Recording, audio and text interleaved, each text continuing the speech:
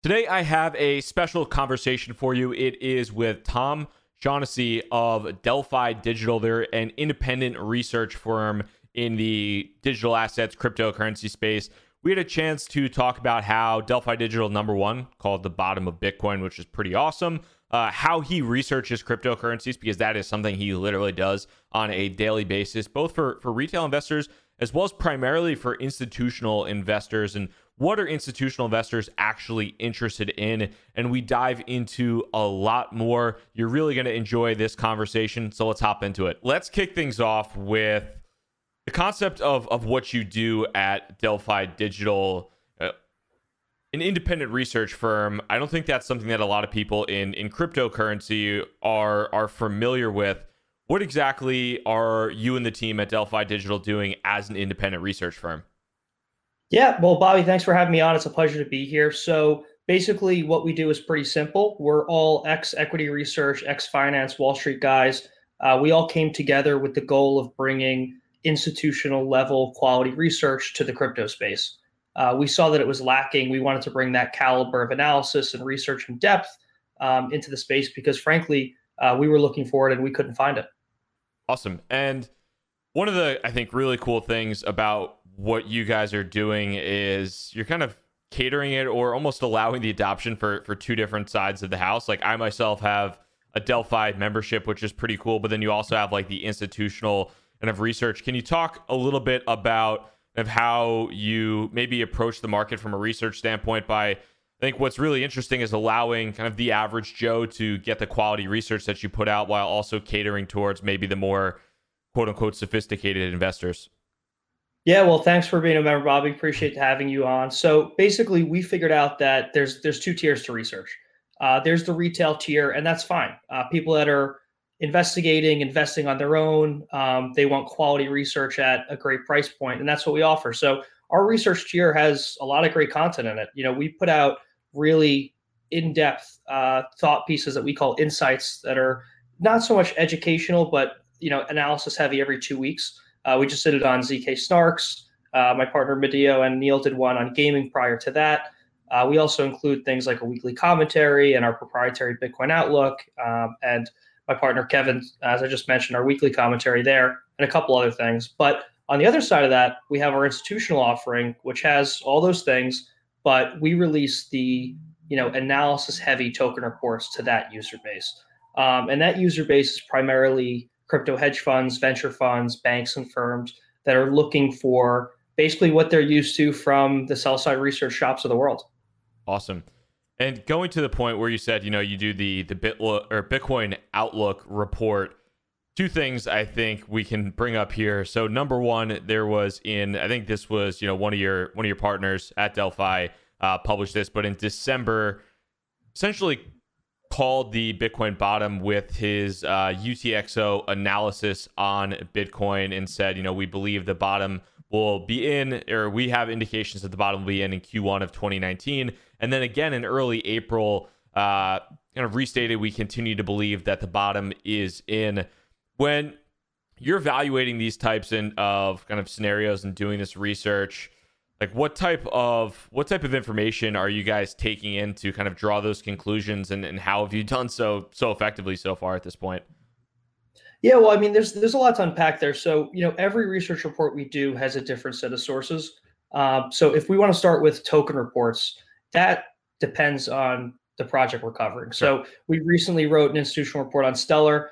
I didn't think it had value going in. We concluded that there's no reason to own the token whatsoever. But for a token that's in the top 10 and for so many institutional investors and index funds to hold it, it was just blowing my mind that people didn't, understand that this thing will likely never have value at all. And there's no reason it should here, in my opinion, obviously not financial advice. But the point is every token project is different. In the traditional equity research world, you'll start with 10Qs and 10Ks and annual reports and earnings and conference calls. And you have your slate of where to begin. In crypto, every token report is different. So we need to check the founders. We need to check the website, the foundation. Is there a white paper, a purple paper, a yellow paper? All the sources are really different. And to be honest, that keeps it fun and interesting. But it also creates a lot of headaches on are these statistics legit? Are these sources credible? Can we actually run with this full time? So, that's kind of the push and pull on how we get our research. But, a lot of it is, spending hours among all of ourselves, compiling all the data we can, figuring out what's important, and then figuring out what to exclude.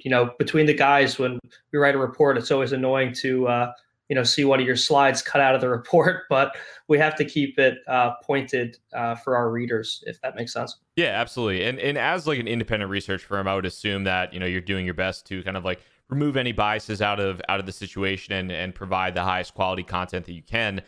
So like let's take the Stellar report, for example. You said that was an institutional report. I personally haven't seen that, but it sounds like the main conclusion from the Stellar report was that it might not be according to the research, something worth an institution actually taking ownership in the XLM token.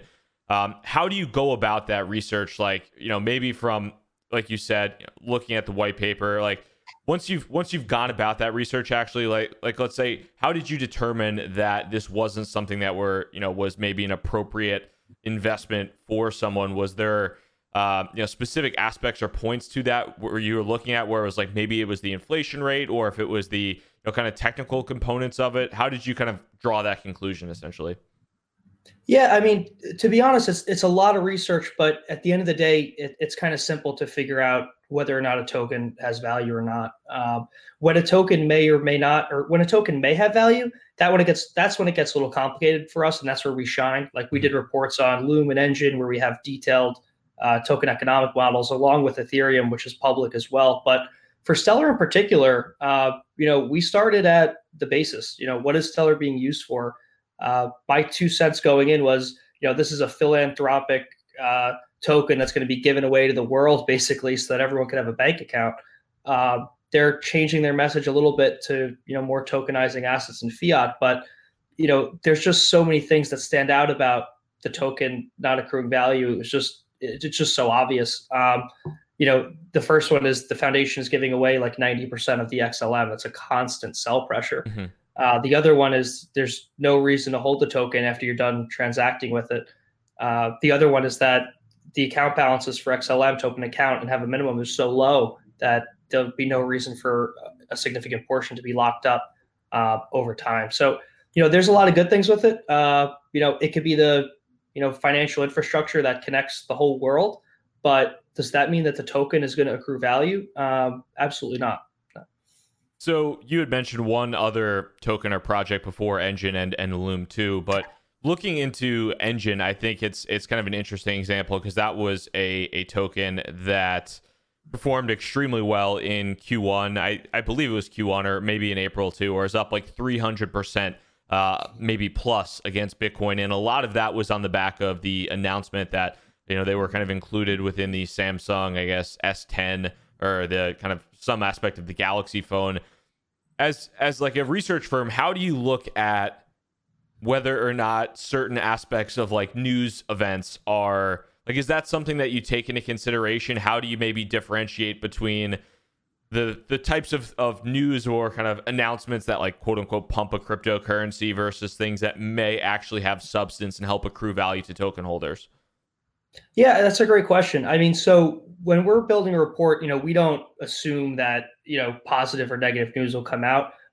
News is not always positive. For Engine, it was great that, we had our report out before that announcement, but we had no idea that was coming out. So our report didn't include that. But we tend to not make expectations on what news flow or partnerships will be. But we do discuss a lot about the fundamental reasons or impacts of what existing partnerships will have on the existing token. So for Engine in particular, that was a detailed report. That was one of our best. I wasn't the lead analyst on it. It's the benefit of having a large team that we could all focus on sharing the research. But the value drivers for Engine were pretty simple. It just depended on the number of game developers backing their in-game items with Engine, and just focusing on not developing one product, but an entire, gaming ecosystem. So that kind of goes well more into, just a one-off news release or anything like that. One of the things with Engine in particular, as you mentioned, you conducted some research on that. I believe at the time of recording this, at least the time of our conversation right now, Engine is maybe a little bit over $100 million market cap coin. When you look at institutional, let's say maybe larger investment interest in digital assets, is it primarily just Bitcoin and maybe Ethereum, or does it extend all the way down to sizes like Engine Coin, which are only maybe $100 million or so in terms of liquid market cap? Yeah, well, it's a great question. So a lot of the focus is on Bitcoin, Ethereum. Take your pick on a large asset, just because they're the largest. There's liquidity, easy to understand. People are interested for the most part. But when you're a hedge fund or a trader or an analyst, most of them aren't looking to get sold into an ideology or follow a religion. These guys are here to make a trade, make money, and get out. So if we could find sub 50 million or sub 100 market cap coins, and we could provide great analysis on that's actionable, people will jump all over it. So it's worth keeping in mind that while Bitcoin, Ethereum, and others are great, people want outsized returns even on top of that. They want a beta at 1.5 or higher, and they want to make outsized returns there. And to that point of the institutional investors, I think you had just released a piece recently that covered some different theses around how institutions might be looking at digital assets. What emerging trends do you see from the larger investors in the space right now? Is there any that stick out to you as far as like whether it's growing interest or specific theses that they're looking at, or like you said, are they simply just looking for outsized returns regardless of ideology or anything like that? Yeah. Do you mean like crypto funds in general, or just broader institutions and legacy? Or so let's take it maybe to broader institutions and legacy, because I think that might be somewhere where maybe the crypto funds, I feel like it's, we kind of hear from them all the time. At least for me, I feel like the crypto funds are very vocal in terms of what their theses are and why they're making those investments, because that's almost like the marketing aspect. To me, at least, I think there's a lot less visibility into what like the traditional entrenched players are doing or thinking. And I would love to hear if if there's anything maybe that you hear that you see as like an emerging trend from the traditional players. Yeah, well, I mean, one of the on the grounds trends that I see every day is the conversations we're having with institutions. Existing large banks that aren't in crypto or are in crypto, the conversations are changing a lot. So like a year ago or 2 years ago, it was, what's Bitcoin? This is a joke, whatever. And now when you sit down across from people at major banks, they're like, wow, what's the impact of, JPM coin? How can we get involved? What's the status of custody solutions? When is an ETF or futures? What's the status of all these things? So the conversations are changing a lot from big banks thinking this is a joke to thinking it's real. And I know people, you probably hear that a lot, but sitting across from people and just seeing the level of questions just increase in complexity, I always see that as a good trend. But overall, the story on Bitcoin is easy to sell to an institution. Uncorrelated returns on something that can't be changed, and it's digital. It's just an easy sell, and it's easy to explain. Is JP Morgan coin, is that one of the events in which I kind of get the impression that while a lot of people brushed it off, that turned a lot of people in the traditional finance world to kind of turn their heads and say, hey, what's happening here? What's going on with this cryptocurrency space again? Did you get that impression as well, or? I mean, at first I took it as what's the point of XRP anymore? Even though there was no point to begin with, but now there's even less of a point with JPM coin. But I think the real thing is that a lot of people will say, oh, this is a press release. Oh, JP Morgan wants to be involved, but there's a big shift from where they were 2 or 3 years ago. And having JPM coin in place allows them to scale it up to. JP Morgan was a lot of money around the world every day. So, it could be a big deal.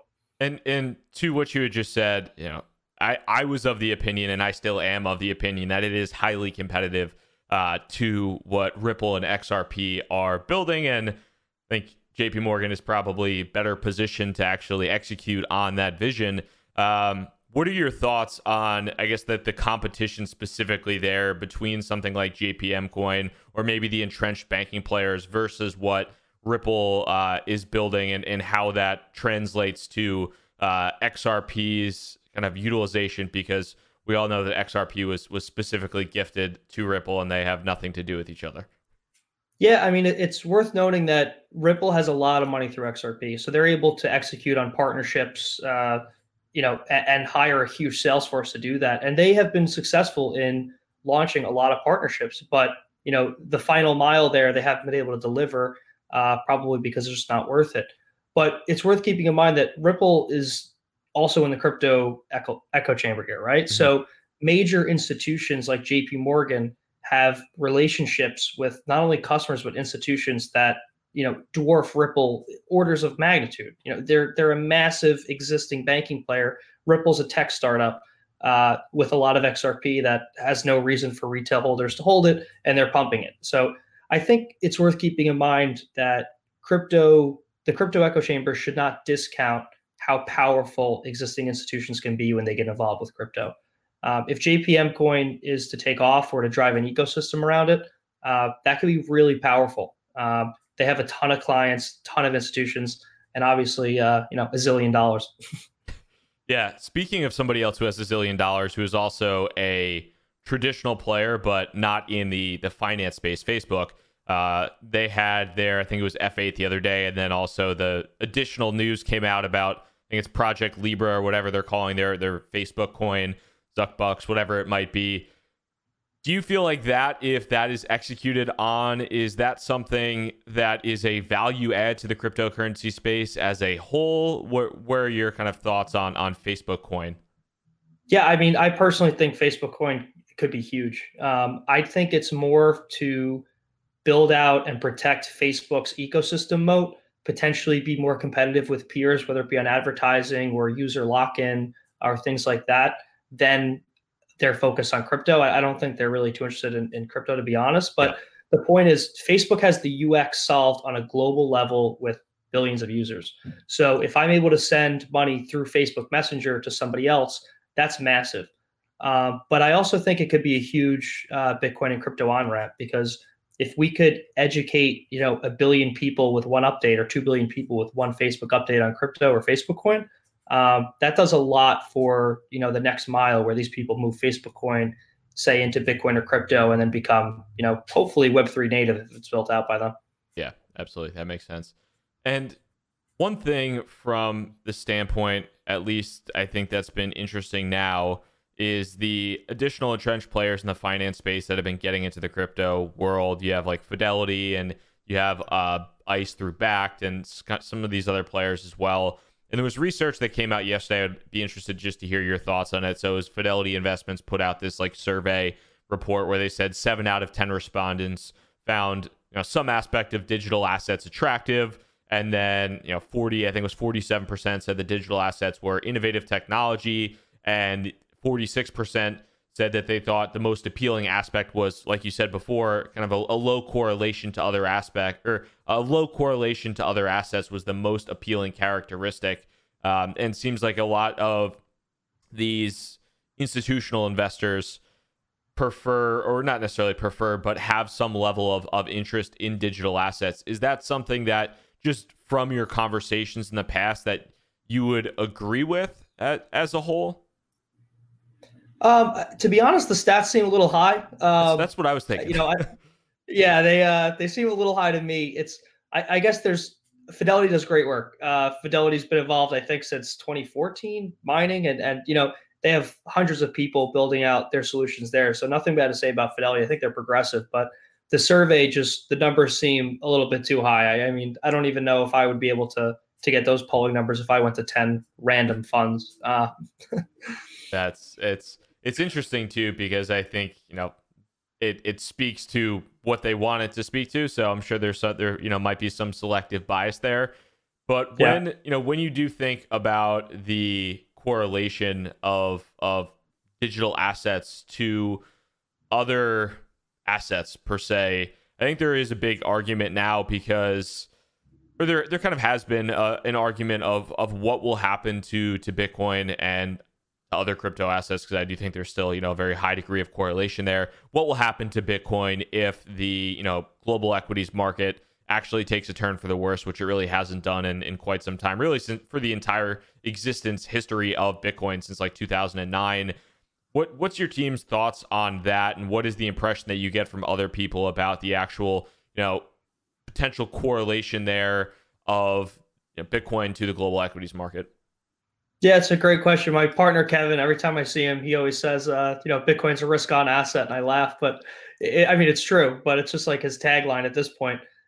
He wrote a great institutional post about this. But net, I think if we were to go into a recession, I don't think Bitcoin would fare well in the short term.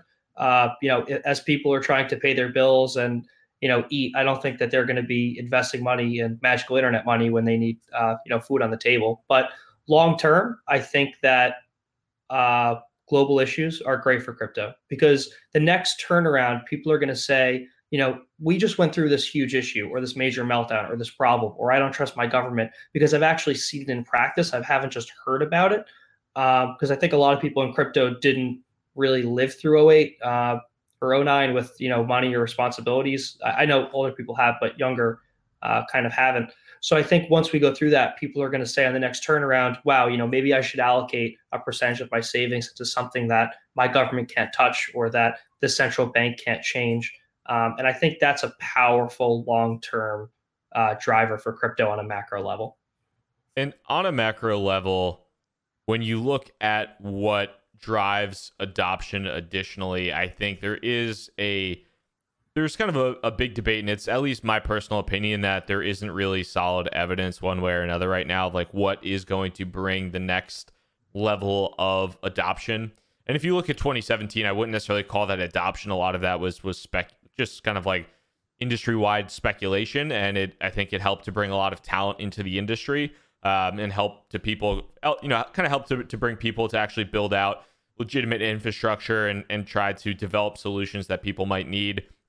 But do you personally have any thoughts on what might usher in like that next larger wave of individuals into like the digital assets ecosystem? Is that something, like you said, where it is some type of kind of macro level financial, financial slowdown where people eventually start putting assets into Bitcoin, or is it something else? Facebook coin? What are your thoughts there? Yeah, to be honest, I think it could be either tech focused or financial focused. So tech focused, maybe it'll be a killer app or another use case. Maybe it's Lightning taking off. Maybe it's MakerDAO building out DeFi with their partners on the tech side, or maybe it's Facebook coin. On the macro level, maybe it's a country meltdown or a recession, or people that are on a global basis that can use on-ramps to actually buy crypto.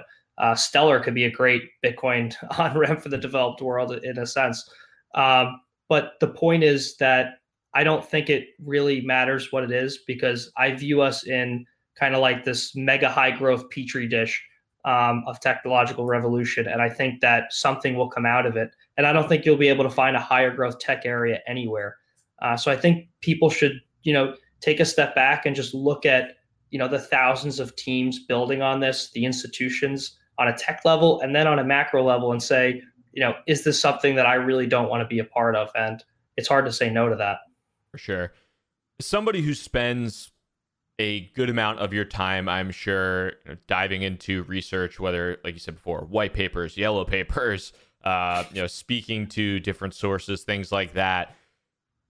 If I am just regular Rob at home, somebody watching right now, and I want to do my own research on a cryptocurrency or a project, whatever it might be, what types of steps would you recommend an individual take to conduct that research? Is there any best practices that you have?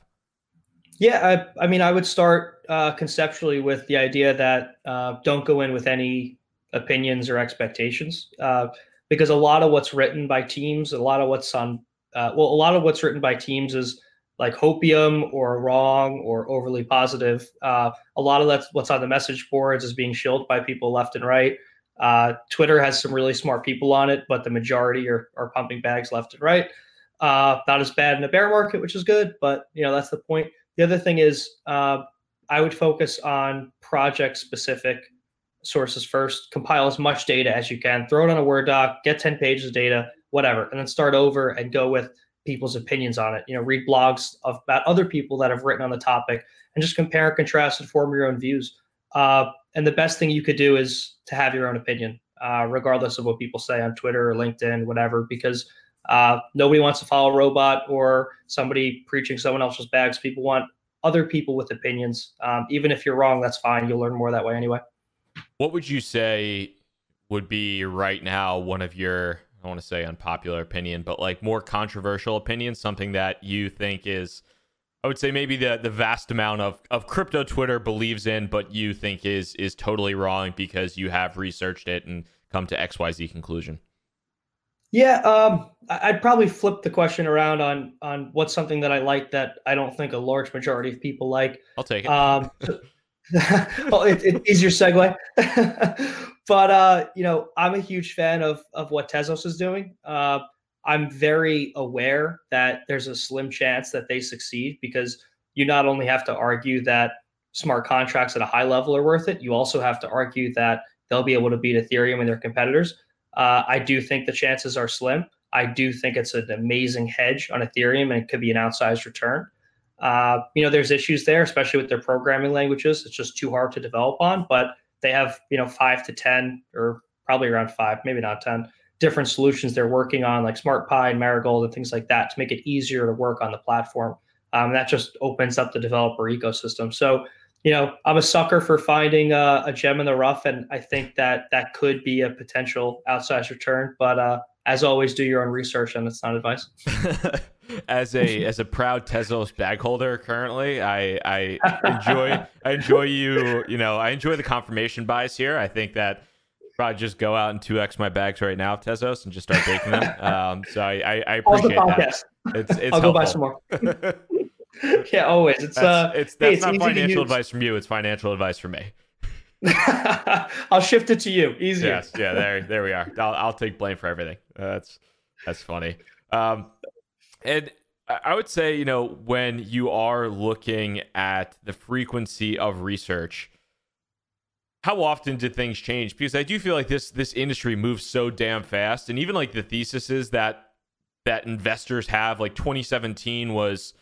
We've gone from, even when we look at, like, let's say Ethereum, like it was the decentralized world computer, it was dApps, now it's DeFi, decentralized finance, open finance, whatever people want to call it. And I feel like the reasons and the justifications for holding certain cryptocurrencies changes.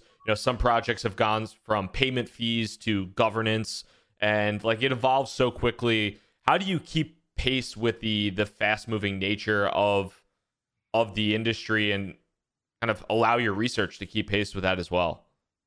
It's a great question. It's hard. I think it's one thing worth stepping back is I don't think there's an issue with narratives changing as long as they're proactive.